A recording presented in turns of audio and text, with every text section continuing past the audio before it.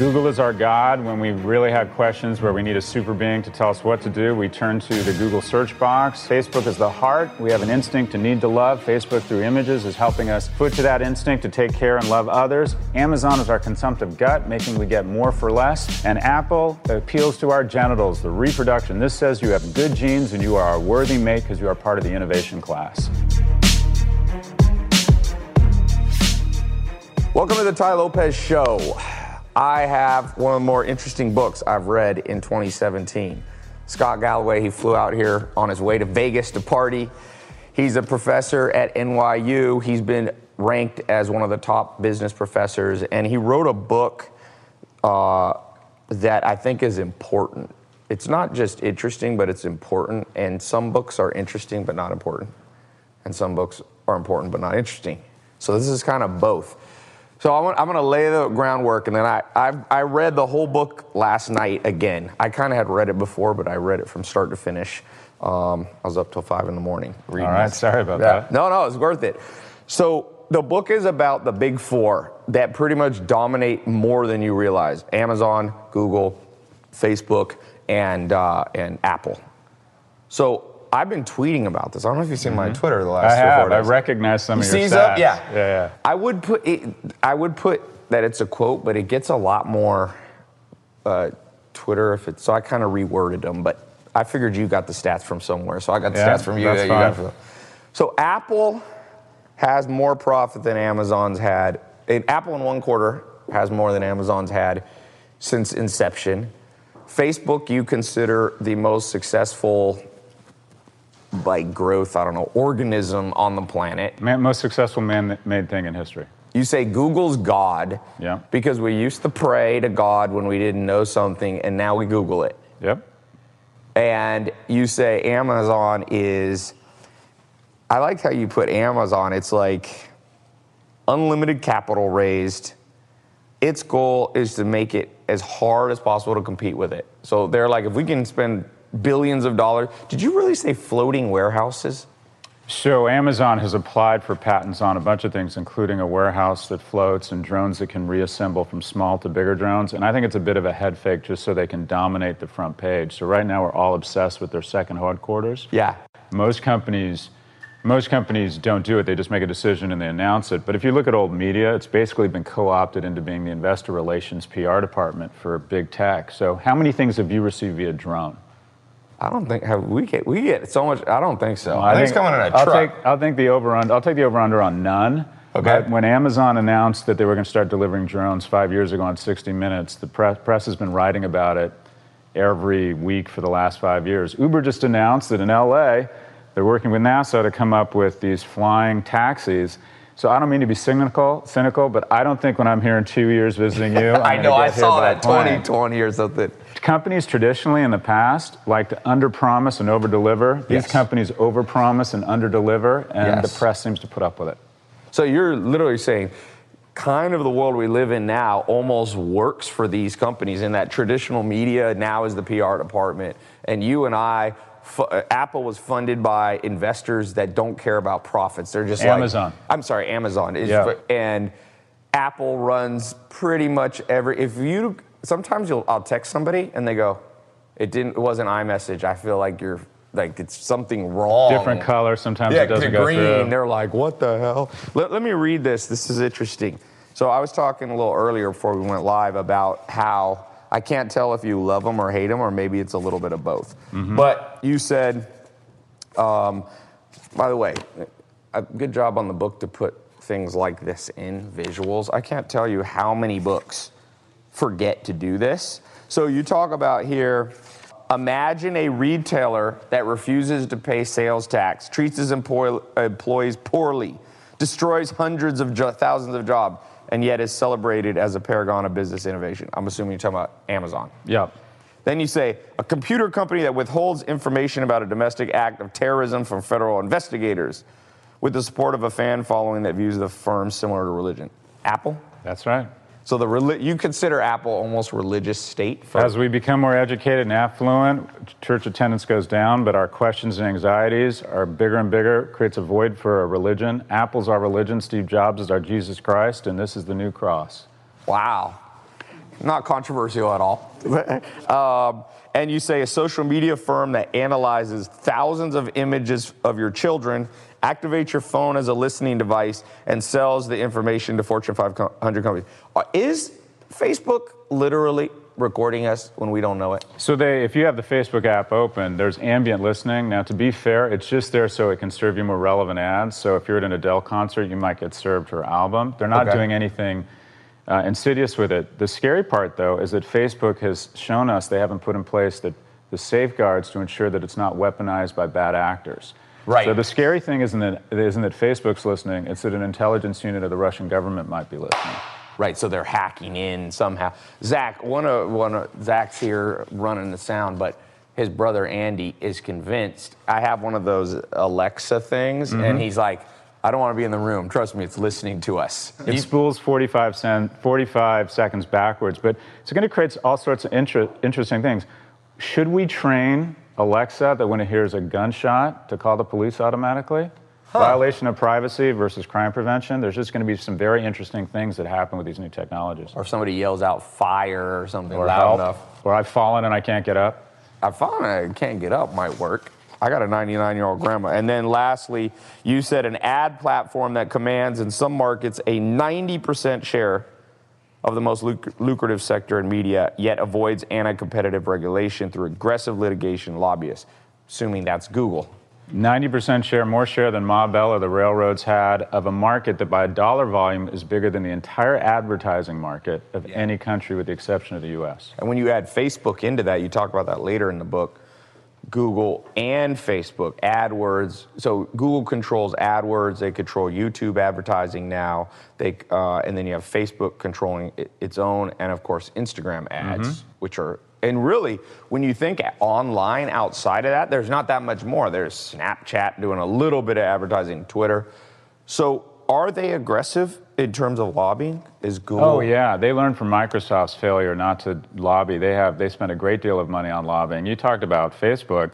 This isn't a communications vehicle. I doubt you even take calls on this. I don't trust people to call me on this, only if they text me. 80% of our time on phone is in-app, and 6 of the top 10 apps are owned by one company, Facebook. Yeah. And you talked about digital marketing. Between Facebook and Google, they commanded last year 103% of the growth in digital marketing. So if you're in digital marketing, which we think of as being this great growth sector, and you don't work for Facebook or Google, you now join newspapers or television in that you're working for a business in structural decline. Yeah, I mean, for sure. Me and my business partner has spent $600 million combined on marketing our companies that we own, and almost all of that is with Facebook. He spent more on Facebook, I've spent more on Google. Yep. But I mean, it's exactly what you put in the book, 90%. All right, let me skip ahead. I've got various things that at 5 in the morning, I kind of put right here. You already talked about this, kind of the head fake kind of things that they do. Where is this one that I thought was so fascinating? So let's talk about driving prices down. So we traditionally think that the reason you don't want a monopoly. Rockefeller was the richest man in history if you adjust for today's dollars, about $600 billion he had in today's dollars. And it's because he had a monopoly. He ran the thing. So now Google comes in, and you're talking about how their ad revenue's gone up, but they've been able to deliver a lower price to advertisers. So is that a good thing? So maybe monopolies are good in this case because they're offering us cheap. The fact that Amazon is almost a monopoly on online, they're able to buy in bulk and ship. So can monopolies be good, or are they evil? So the term natural monopolies is that in some sectors that require enormous capital investment, it might make sense to let someone have monopoly-like power. So certain cable companies are offered limited competition and aren't subject to the same antitrust. What you have with Google and the other technology companies that you reference, it's so powerful, is they have a different gestalt. Most consumer companies think if we have a good year, if we're Chanel or Procter & Gamble, we raise prices faster than inflation. Tech comes at things with a different viewpoint. Google last year grew its revenues 20% while lowering its prices 21%. So if you're selling TV ads or print ads, you have to compete with a Google that has better products this year and lowered its prices 21%. So every year, technology eats more and more of the economy because its viewpoint is, let's massively improve our product, but let's also lower the prices. Yes. Whereas most consumer companies go, if we're killing it, let's raise prices. Yeah. So in a way, it can be good, but maybe it's one of those monsters that can get out of control conceivably. And eventually, if Google just started doing things that we didn't like, we wouldn't have much control because we're running, like me, I'm running all my ads. And you see it with Facebook. If Facebook doesn't like a product you're trying to advertise, for those of you entrepreneurs listening in, you almost have to switch businesses. Mm-hmm. I know people that sell supplements, let's say. Facebook doesn't really like supplements. And so I know people that get out of that whole business once they realize Facebook won't approve their ads. Yeah, it's so. For example, with Google, there's a lot of concerns. One, there's now something called Google Answers, where people are now asking Google because they trust it more than their priest, their rabbi, their scholar questions, and Google is answering them for us. Yeah. And the question is, do we want to outsource truth? My kid no longer looks to me for answers. He asks Alexa.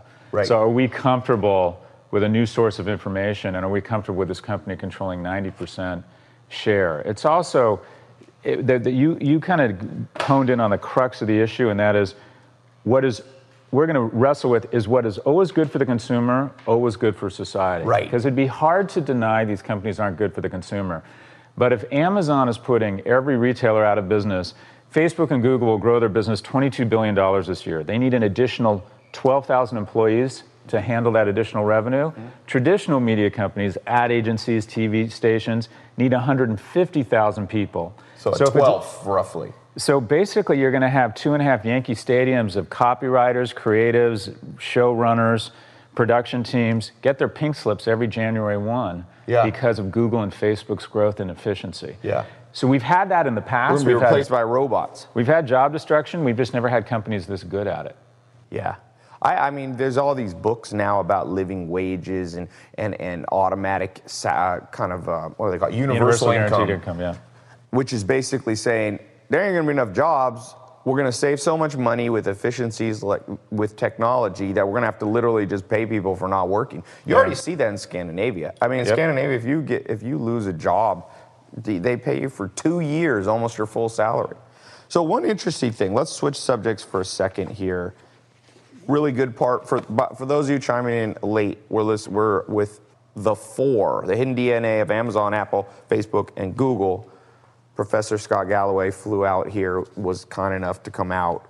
You got great people recommending you read the book. Good old Seth Godin, Jonah Berger. I know Jonah. He wrote a great book, Contagious. But you're a professor. You teach at NYU Business School, Stern. You talk about, and I thought this was interesting because I was like, is he an active professor saying this? But you kind of criticize the structure about electives and people going to 2-year business school, and it sounded almost like, I don't want to put words in your mouth, are you saying that one whole year you think the structure almost wastes people time and it makes money for the colleges but doesn't serve them best? Yeah, I think if you look at the cost of education, it's outpaced healthcare, it's outpaced cable TV. It has become a social ill. I think our university system has effectively become a caste system where your future is largely, unfortunately, dictated by the college you go to or the level of education. And education has become unattainable. It's become so expensive for kids like me, who was raised by a single mother who was a secretary just 3 miles down the road here. The thing driving the costs is this union called tenure. We have social services, food stamps, and welfare for the undereducated. We have welfare for the overeducated called tenure. And in business school, the way it manifests itself is we have a second year. We really only need 1 year. The first year of management, operations, marketing, and finance takes a kid making $60K a year, turns them into a kid making $110K a year, which is the average salary coming out of NYU. Great return on capital, right? The second year is largely a waste, so we can charge $120,000 in tuition instead of $60 and fulfill the teaching requirements of a bunch of tenured faculty that should have been put on an ice floe 30 years ago. We could do an MBA in 1 year. Are you popular at NYU? Yeah, as you can imagine. With the professors. As you can imagine, I don't get invited to lunch a lot with my colleagues. You're like, iceberg time. You're pissing me off. Having said that, I want to be serious. NYU loves free thought and free thinking, even if you offend people. The second year should have 4 pillars too. And the 4 pillars should be Amazon, Apple, Facebook, and Google. To understand these companies, how they create value, the instinct they tap into, how they've been able to aggregate the GDP of India across the population of the Lower East Side of Manhattan, is to understand the intersection between technology, innovation, and media, and information services, and retail. So the 4 pillars of business, in my view, post management, operations, finance, and marketing, are these 4 companies. So for those of you listening that are entrepreneurs or considering being entrepreneurs, what you're really saying is, what you talk about in this book is the ultimate case study. If you dissect, reverse engineer these 4 companies, you almost have a micro model for anything that you want to do. You're going to need to know these skills. You're going to need to know the design and creativity and marketing abilities. This is how I think about it. Correct me if I'm wrong. To me, when I think of Apple, it embodies the ability to have sleek designs, urgency marketing, scarcity marketing. It's this beautiful, it's kind of beautiful. When I think of Google, like you said, I think of a lot of it's information technology. It's ultimately, they have PhDs in library science. If you get a PhD in library science, you're probably going to go work at somewhere like Google. When I think of Amazon, I think of aggressive business. I was just at a talk here in LA. Jeff Bezos stopped in, and the man was aggressively taking diapers.com was a company, and he went to the owner of diapers.com and he said, listen to me, sell me your company. And the guy said no, and he said, you better sell me your company or I'll just make my own diapers version. I'll drop the price and put you out of business. And he dropped the price, and one of his executives said to Jeff, if we lower the price of diapers this much, we'll lose $100 million a quarter. And he goes, I don't care. And so when I think about those of you watching, the need to be somewhat aggressive and competitive at times, that's what I think about with Amazon. And then Facebook, what I think about Facebook is really tapping into almost Internet 2.0. Internet 1.0 was kind of just selling things online, and Internet 2.0 was connecting people and using that information to sell to them. Is that kind of a fair? So I'll take a swag at that as well. So Google, I think, is a modern man's God. We used to turn to a super being for answers. Now, as we're more educated, more affluent, we don't depend as much on a super being, but we still have modern day anxieties and questions. Will my kid be all right? A prayer is you send a query into the universe, hoping there's divine intervention, it sends you back an answer. Now it's symptoms and treatment of croup into the Google dialog box. Google is our modern man's God. All of these tap into a specific instinct. Facebook taps into our need to love. One of the wonderful things about our species is we not only need to be loved, kids with poor nutrition but high levels of affection have greater outcomes than kids with good nutrition and poor levels of affection. But we need to love others. The number one indicator or signal of you're making it to 100 years or not is how many people in your life do you love. I met your cousin working here. That's a signal that you're a caretaker. People who let their parents move in with them and decide to take care of them, the life expectancy goes up 2 to 3 years. New mothers do not die. It's an instinct to want to take care of others, and when the physical and mental nuance of taking care of others releases a hormone that clears out the bad cholesterol, and you get to stick around on this earth a little bit longer.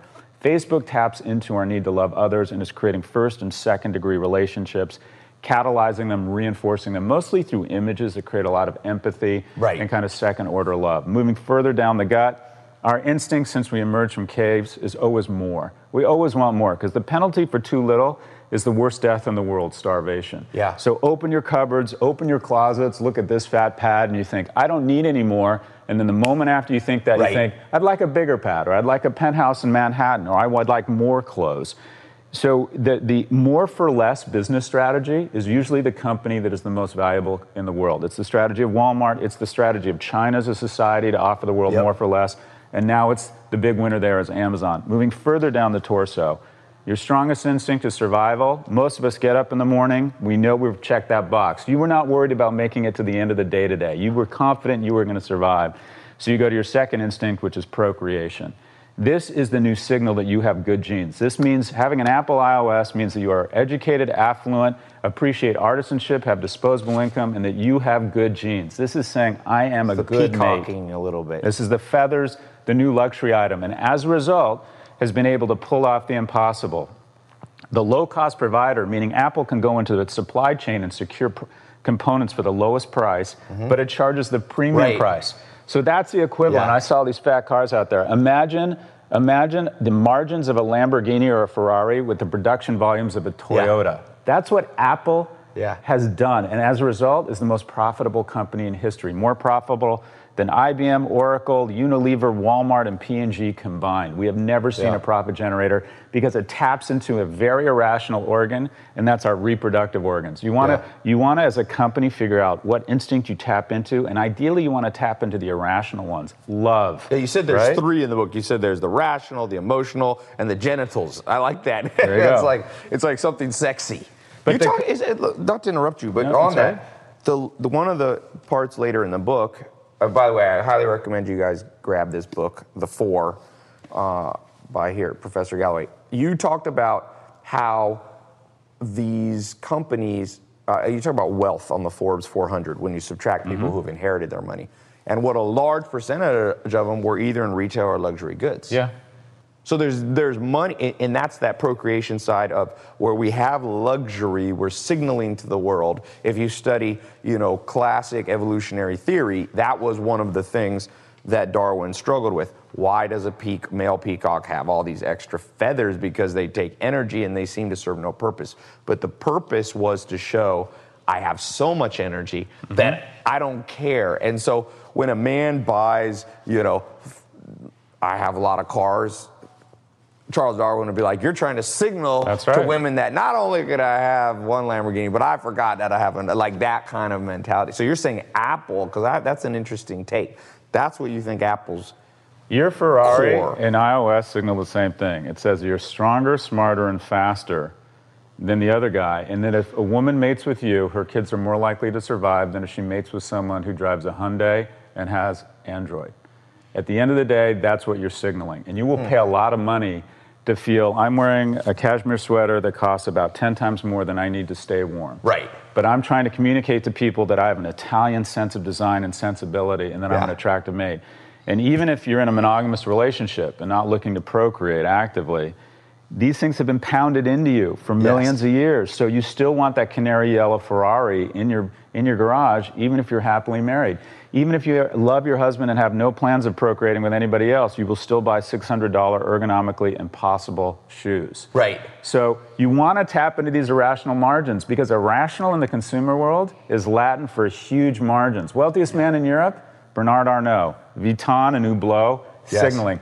Wealthiest family in New York, Estee Lauder, making your cheekbones look higher, you're a better mate. Yeah. The axiom of DNA trying to get everywhere and then trying to select the smartest, fastest, and strongest DNA is the algorithm creating more shareholder value the last 30 years of any category. More than tech, almost as much as finance, depending on when you look at it. Yeah, finance is a big one. But take out inherited wealth and finance, more people on the Forbes 400 list from retail and fashion than any other category. The Zara guy. Number two, exactly. And number three is H&M. Yeah. So you either want to appeal there. The number one source of wealth creation in consumer companies up until the introduction of Google from World War II was appealing to the heart. Yeah. Here's a high caloric paste for your kids.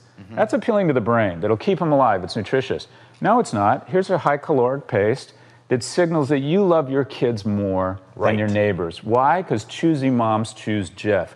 So we took all these powders, these solvents, these soaps, and we placed American, patriotic, European elegance, maternal feelings of love around these things, and we turned 30 or 50 cents of powder into something worth $3 to $5, and P&G and Unilever created hundreds of billions of dollars in value. You want to appeal to the irrational instincts. Yeah. 90% of it's emotional sales. Humans struggle. I mean, even if you look at our brain, one of my business partners is a molecular neurobiologist scientist, and he basically says, the part of your brain that's rational, like your neocortex, your median prefrontal, all this kind of part. He said it first goes through your brainstem and your medulla, all this primitive stuff, and then maybe your thoughts get up here. We can sense beauty. A man or a woman can tell if somebody's beautiful from almost any angle from 50 paces away. You could, if Angelina Jolie walked in here, you would be able to know she's beautiful even if she wasn't standing in front of you. You could see from far. And same with, whatever, Hannah, what guy do you like? Matthew. She likes Matthew McConaughey. Okay. All right. I was talking on the Wolf of Wall Street. He was doing, the chest thumping part? Yeah, that's a great movie. That's only Matt McConaughey. They added that in. He's like, I never did that. All right, let's keep going through the book. A few more things that I wanted to talk about. So let's talk about, we talked about the 4 massive companies. Okay, let's talk about the 5th potential horseman. So we had potential for Alibaba, Uber. I think you mentioned, what was the other one? Tesla. And now you made a good prediction. You said he's going to expand out of cars. Yesterday, Elon Musk announces semi-trucks. Boring company. So if you had to bet, who's going to be the 5th big one? You talk about the problems with Alibaba and the problems. I thought it was interesting. What you said constrains Tesla is they're not as international, even though they are big in Europe, Scandinavia, but that's a small market. You talked about the constraints on Alibaba was capital. I thought that was interesting compared to Amazon. They don't have access to cheap capital. Also, Alibaba suffers a little bit from what Tesla suffers from. And the Chinese companies traditionally haven't been good at going global. Yes. There aren't that many global Chinese brands. And China hasn't been good at going global. I think it was Jared Diamond's book, Gun, Germs, and Steel, talks about how China has never traditionally been a conquering country in terms of going. So if you had to wager right now, and you could be wrong, who's going to be, is it Uber? Who's going to be the 5th horseman? So 2 years ago, I would have bet on Uber because I thought Uber was not a ride-hailing service, but a back-end fulfillment infrastructure to rival Amazon's. Okay. Like Uber Eats was the beginning of it. That's right. I was wrong. The 5th right now, the good money in my view, is the operating system of the 2nd most important screen in our lives. This is number 1. Number 2 is TV, and that's Netflix. I like that. Millennials spend more time watching Netflix than the rest of cable television combined. Yes. If they continue to command that sort of custody of the wealthiest consumers in the world, you could see them getting into all sorts of different businesses. Yes. Where would you go? So if you're Reed Hastings, you're running Netflix, where do you go next? Oh, I would probably introduce voice. What about music? Why not take out Spotify? Spotify. Yeah, it's a fair point. There's a lot of different ways they could If you controlled Netflix... What about education? Yeah, education. No, don't do that. That's the industry I'm interested in. There you go. Reed Hastings. Erase this from the... No, I'm just joking. I think that they have... If you think about the best money people probably say they spend, dollar for dollar, the average person under 40, I bet you it's Netflix. Right there. $10, and you can sit there, and people binge or watch. What's the most... You guys, anybody here has ever watched on Amazon in one day? I mean, Netflix in one day. I was watching Stranger Things like 3 hours a day. Yeah, that's nothing. 3 hours? Adrian's a newbie. He was only watching 3 hours a day. 3 hours. That means you clearly don't vape if you're only at 3 hours of Stranger Things. Well, I remember when they were still delivering DVDs. Zach here got me into The Sopranos, and I almost lost my mind. I had to switch to that package where you get like 12 DVDs. I became so. But that's one of the greatest pivots in business history. Think about it. A mail-order DVD company takes huge risks, extraordinary capital, stock dove, and went into streaming TV. I mean, one of the greatest. Reed Hastings is arguably the most underrated CEO in the world. You think so? Yeah. Well, he's not mentioned in the same breath as Bezos and Cook, and he's right up there. Yeah. That's incredible. Not the revenue levels. I mean, right now, they just passed 100 million customers, let's say, paying roughly 10 million. So they're doing $1 billion a month in revenue. Certainly not at the level. I mean, I think Amazon, if I'm correct, I did the math. They're grossing like $300 million a day or something. That sounds about right. I think they're about 120 billion. But what Amazon and Netflix have been able to do is that they've taken a stopping and starting business like retail, where on January 1 you have to reinvent the business and get new customers every day. Yes. And that's exhausting. That's like playing basketball. And in the 90s, software came up with this amazing business model and said, we're going to cut the price, but we're going to integrate it into your daily workflow, and you're going to pay us every year. And we're going to show the market that you renew, recurring revenue, like a gym versus a personal trainer. Yeah. And the market's value recurring revenue companies at a multiple of revenues versus a multiple of profits. Yes. So another gangster pivot was when Amazon took a non-recurring revenue business, retail, and took it to recurring revenue business with Prime, with Prime, which is now in 62% of households. More households have a recurring revenue relationship with Amazon called Prime than voted in the 2016 presidential election or have a landline phone. There's a lot of interesting stats in this book. I like the one that Apple has more cash than the economy of Denmark. You know you got a lot of money, Zach, when you're like, oh, that country? I have more money than that country. Not that region, not that state, that country. Yeah, that nation. So as we wrap up here, I wanted to talk about, especially for people listening that are launching business, let's talk about the losers. Mm-hmm. Because I had dinner with Steve Ballmer this year. Fascinating guy, very smart, $32 billion, owns the Clippers. But Microsoft has definitely been a loser in the game.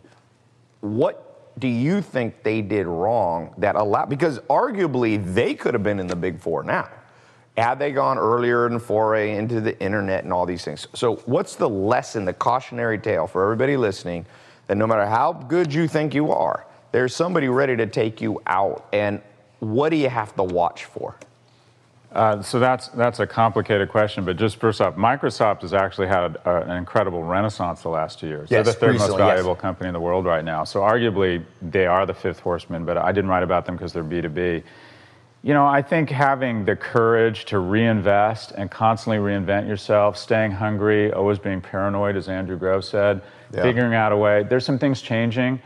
So, for example, moving to an urban center now, being within a bike ride. I can't think of a company that's created more than $10 billion in value in any given year that is now not a bike ride from a world-class engineering university. Technology really is eating the world. You need to be perceived as an accelerant for people's careers such as they show up. You have to show extraordinary financial success, because I believe, and some people think this is crass, but people, for the most part, go to work to provide economic security for them and their families, and will always be drawn to the economic winner. You have to be seen as a good citizen. You have to be seen as going global.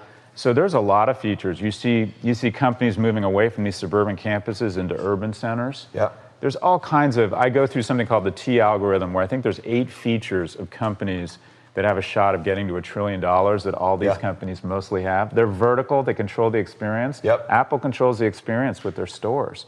So I work with Nike, Samsung, Rolex, P&G. I think they're all going to need to open stores to maintain their irrational margins if they want to be. Microsoft tried, they didn't do so well.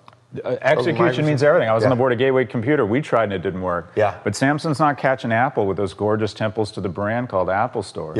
So, I know. I like that you call them temples to the brand. Yeah, that's it. This is, as we wrap up, let me just read this or go through this last part. There was one more thing. The book's interesting because at the very end, you have this chapter called The For and You, which means it's almost like a template for success based off, and we don't have time to go through all of this, but these are the personal success factors that you need. And a couple of them caught my eye. Get to a city. Hands down. You were talking about how important it is. We're here in Los Angeles, you're in New York. Talk about pimping your career. You talked about serial monogamy in the context of get a job. You're probably not going to stay there forever. But when you're there, focus on it. Don't be like Tinder dating and thinking, oh, there's always a better job. And stay there as long as it makes sense. Be exceptionally loyal until you aren't. But going back to a city, 2/3 of economic growth over the next 20 years are going to take place in cities. When you're in a city, have you ever played tennis and rallied with someone who's better than you and your game immediately goes up? Right. When you're in a city, you're on the court with a bunch of players that are better than you, and you're just going to raise your game. I would argue cities make you less happy, but they make you more money. So that's actually a decent I have a couple analogy. Farms I bought in Virginia. So what I do is try to rotate around. So if you can pull it off, have a house in the mountains, a house at the beach, and then go back. I go back to LA. It's almost like going back into war. Back into the Thunderdome. Back into Thunder. So, I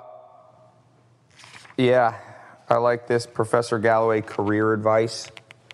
This is a sexy job factor. Can we just talk about it for 1 second? Yeah, let's Because I think talk it's about important. You want to open a restaurant, you want to produce movies, you want to go to work for Vogue, you better get a lot of psychic income because on a risk-adjusted basis, your return's going to be awful. You want to start a software as a SaaS platform for healthcare maintenance workers, something that sounds like you want to put a gun in your mouth. Boring. I smell money. Yes. The more boring the industry, the higher the ROI, because the sexy industries are overinvested and they're like any asset class. When everyone's buying Florida real estate, watch out, there's a crash. And then when no one wanted to buy Florida real estate in 2009, go in and buy. Yeah. Find industries that other people find boring. Yes. If you can't help it and you have to work for Vogue, okay, then go do it. But if you're looking to do something in terms of just sheer ROI on your human and financial capital, boring is sexy. Yeah, and he's talking, it's interesting because it's two things. If you're starting a business, you may want to start a sexy one, going off the Zara and the retail and the amount of billionaires. Great. If you're an employee, you're saying those jobs, they're like, everybody wants to work for us. Interns here, you get, to get donuts and that's it. So Wayne Huizenga was a billionaire. Unfortunately, he started Blockbuster, but he was already wealthy. And before that, he had Waste Management, which is a trash business. And I actually had a older mentor of mine, and him and a buddy had invested in, I can't remember if it was Waste Management, one of these. And they got paid $1 million a month as a dividend for investing in it years ago. They owned trash made them $50 million or something like that as a small investor in it. So that goes to your point. Well, this has been amazing. For those of you listening, go to tylopez.com, the4, just the words, THE4. I'm going to put a special page up for this book, tylopez.com/the4. I'll put links to Professor Galloway's stuff. He's got a TED Talk he just did. He's got some great consulting companies for those of you listening who have enterprise needs. And so thanks for, don't party too hard in Vegas. No, we need to do a second interview. I could slip and break a hip if I'm not careful. No, I don't want it to be like one of those hangover things where 2 days later they find you on the roof. I did. It would pimp the video views. The last interview I did, right? The last interview, the forgotten Tupac. Professor Galloway. Well, thank you for being here. Thanks for having me. Congratulations on all your success. No, on yours. This is a great book. Check out the book. Don't get left behind by the 4.